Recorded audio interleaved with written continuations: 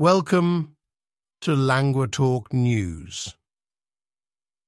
Our first story today comes from the northern Gaza Strip, where the situation is escalating as Israeli forces, including tanks, push further into the region.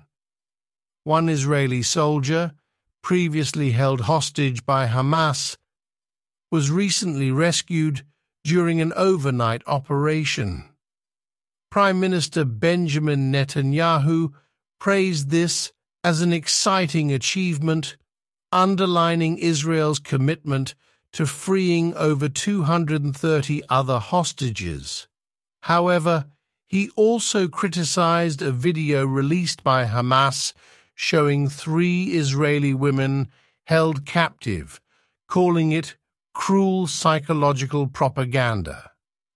Gaza's health ministry reports that over 8,300 people have been killed in the region since this conflict began, with essential supplies becoming dangerously low.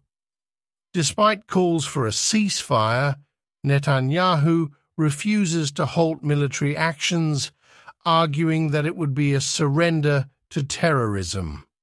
Aid agencies continue to urge for a pause in fighting to deliver much-needed aid to the besieged territory. Moving on to Japan, the U.S. military has started to purchase large quantities of the nation's seafood. This move is in response to China's ban on imports following the release of treated water from the Fukushima nuclear plant. The U.S. ambassador to Japan, Rahm Emanuel, has suggested that the U.S. may also explore other ways to help Japan counter China's ban. Last year, Japan exported over 100,000 tons of scallops to China, their largest buyer of seafood. The U.S.'s initial purchase is smaller, under 1 metric ton, but Emanuel says this is the beginning of a long-term relationship.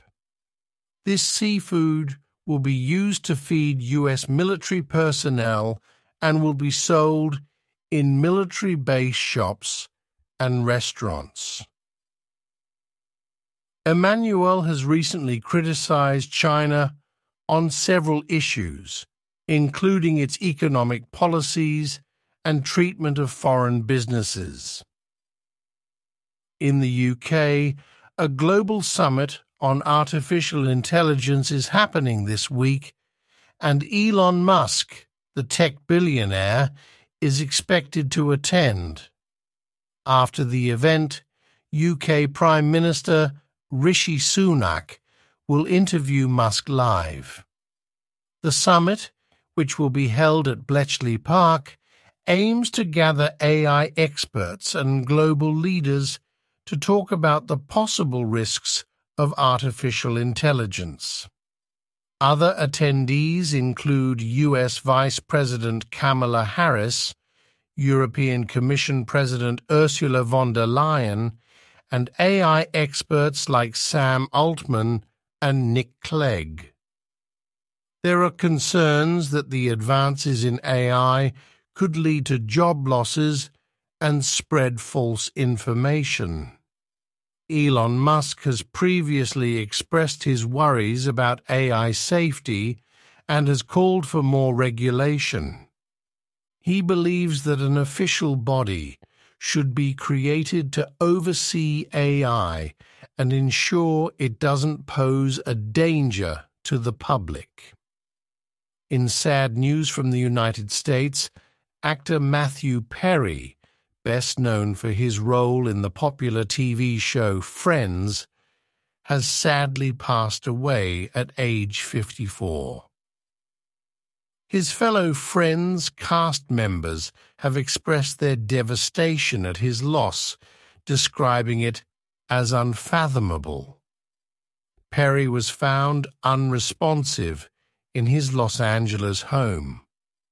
The cause of his death is currently unknown, with officials awaiting the results of toxicology tests. During his career, Perry had openly struggled with addiction to painkillers and alcohol, leading to several health issues.